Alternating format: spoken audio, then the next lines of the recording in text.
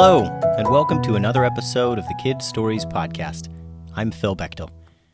Before we get started today, I want to give a shout out to a couple of listeners. First is Stella from London. Stella has shared with us an impressive watercolor she did that featured a character also named Stella from a Dropkick Kitty Cat episode. That would be Stella the Mouse from the Ballyhoo Mouse Tribe. Definitely visit the website and check that out. Thank you so much, Stella. And I also want to mention Gabe Carter from Indiana. Gabe has shared with us a great drawing of a tree beast. Now, I have received many tree beast drawings, and Gabe's is truly unique. You should all check that one out on the website, too. Thanks for that awesome drawing, Gabe. We really enjoy it. Now, today's episode is called Simon Says, Part 2. Last time, on Simon Says Part 1, a wandering ninja named Simon encountered the Gray Dragon in a whole heap of trouble. He was surrounded by awful cave trolls, and the two of them barely got away. But now they're basically trapped in the Gray Dragon's tunnels that he lives in within the mountain. They need to make it to the Gray Dragon's lair so he can take a dip in his healing pool. But there's a ton of cave trolls after them, so let's see if they can make it. Simon and the Gray Dragon knew that the trolls would catch up to them. The Gray Dragon was injured and couldn't move fast. Also, because he was limping, the Gray Dragon left pretty clear tracks that anyone could follow. They could only go as fast as possible and hope for the best. After about 10 minutes of creeping through the dark tunnels, they began to hear the trolls getting closer behind them. Simon's smoke trick was no longer keeping them outside. He knew that huge group would be barreling through the caves at top speed. "We need to make a trap," said Simon. The Gray Dragon turned to Simon, and Simon noticed that he was clearly in pain and exhausted. "You know what? How about you keep on going? I'll set this trap to slow them down, and I'll catch up with you in a minute." Without answering, the Gray Dragon turned and continued lumbering through the darkness. Simon got right to work placing a trap for the cave trolls. He started by setting up a tripwire near the ground. This was where a strong, nearly invisible string was stretched from one wall to another and stuck into the walls with a screw. Then he attached another string to that one and climbed the wall all the way to the ceiling. He tied that string to a small sack of magical powder and hung it up there. The idea was that the trolls would come barreling through the hallway and trip over the wire near the floor. That wire would pull the wire from the ceiling, which was attached to the small sack of magical powder, and it would sprinkle down on them. And that's exactly what happened. Once Simon set the trap, he ran to catch up with the Gray Dragon. The cave trolls weren't far behind, and they were rushing through the tunnels so fast that they weren't checking for traps. The trolls first in line tripped right over the wire near the ground and slammed square onto their faces. All the trolls behind them tripped and fell on top of the first ones, and it was like a big traffic jam of cave trolls right there. Of course, when the tripwire was activated, the string pulled the sack open, and brightly colored sparkly dust slowly floated down and landed on each and every troll. They sneezed and coughed, spraying the dust and all their germs all over the place. Cave trolls were not very good at covering their sneezes and coughs. And then, suddenly, for each and every cave troll there, and there were about 20, everything went completely black. None of them could see anything. This magical powder was Simon's very own temporary blackout recipe. These trolls would not be able to see anything for about 10 minutes. Some of them started walking forward only to crash right into the wall when the tunnel curved. Some of the trolls began fighting with each other, not sure who was next to them. And some of them even began walking down the tunnels back the way they came. It was kind of crazy, and the trolls were very angry about the whole thing. Now, this trap would buy Simon and the Gray Dragon some time. And they needed it. When Simon caught up to the dragon, which didn't take long, he could see that the dragon was barely able to continue. "How far away is your lair?" Simon asked. "Normally about 20 minutes from here," said the dragon.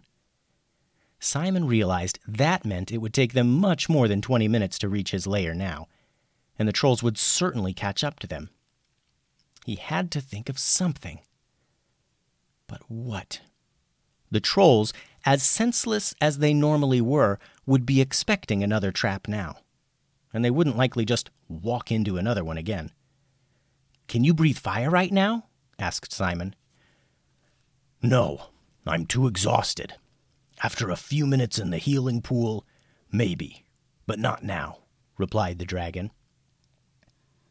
Simon would be completely on his own now in holding off about 20 cave trolls. Luckily, he had an idea.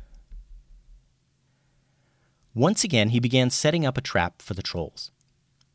This time, he would be the bait that would hopefully distract the trolls from the trap. See, there was a long hallway. About halfway down, Simon hid some explosives behind some stones. He pointed the explosive down the hallway. This way, he would stand at one end of the hallway and get the trolls' attention. They would run to attack him, and then Simon would detonate the explosives, blasting them right in the trolls' faces and away from Simon. If it worked, it would give the dragon enough time to reach his healing pool before the rest of the trolls reached his lair. Simon completed the trap, and the dragon continued to lumber on, his eyes nearly closed. Simon stood at the end of the hall waiting for the trolls. Soon he was able to hear them hollering and growling, no doubt upset at the temporary blindness trick from before. The group of angry trolls rounded the corner down at the end of the hall, and before they noticed Simon, he yelled, "Hey, stink bombs! Looking for me? Come and get it!" The trolls became enraged and launched themselves down the hallway to rip Simon apart. Just as Simon predicted, they were too wild to notice the explosives that he had set. Once they got right in front of the trap, Simon activated the bombs and boom! An explosion rocked the stone halls of the gray dragon's lair. The explosion kicked up quite a bit of dust, and when it began to settle, Simon realized his mistake.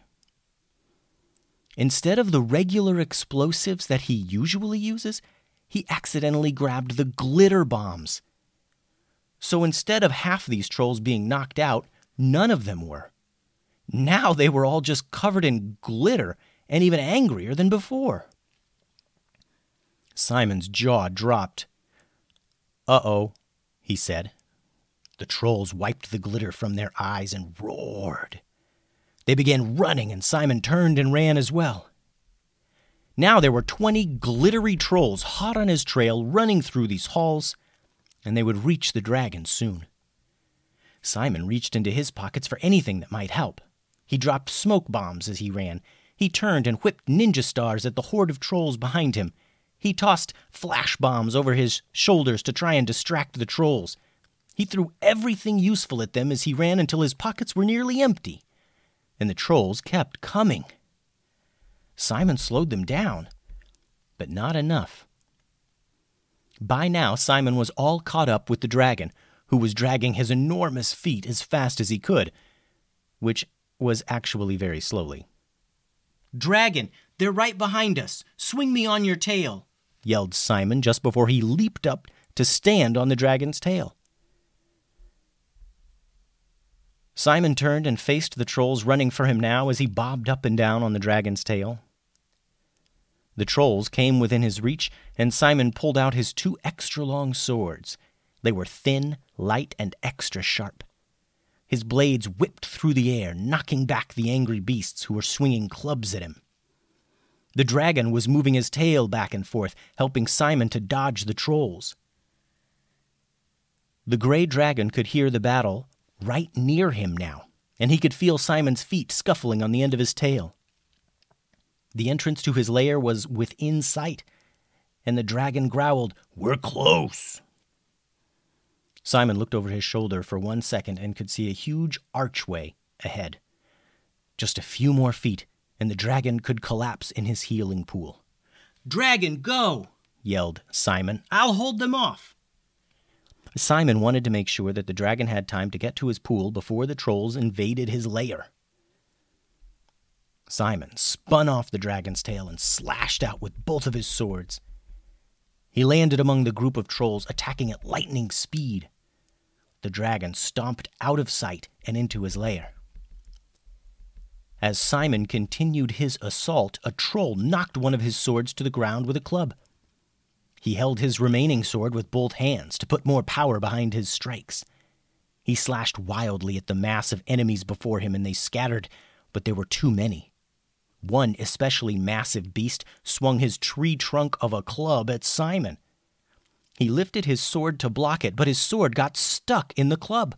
The sword was ripped from his hands. Simon was defenseless in the center of a horde of bloodthirsty grunts. Simon knew that the trolls would soon overtake him, and he yelled out as he tried his best to fight off the beasts, "Dragon!" And from deep within the gray dragon's lair, Simon heard a low, rumbling, faraway voice growl, "Duck, Simon!" Simon rolled onto his belly on the ground and covered his head with his hands. A massive rush of flames blasted forth from the entrance of the dragon's lair. The flames filled the hall and blackened the stone walls. Simon felt the heat as he tried to press his body into the ground.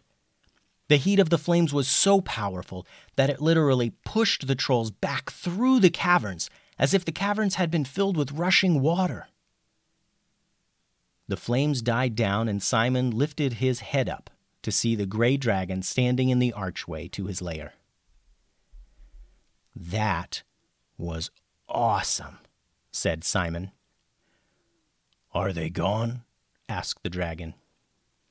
"Yep," said Simon, looking back down the long, empty hallway. "Good. I'm going back to my healing pool, then," said the dragon.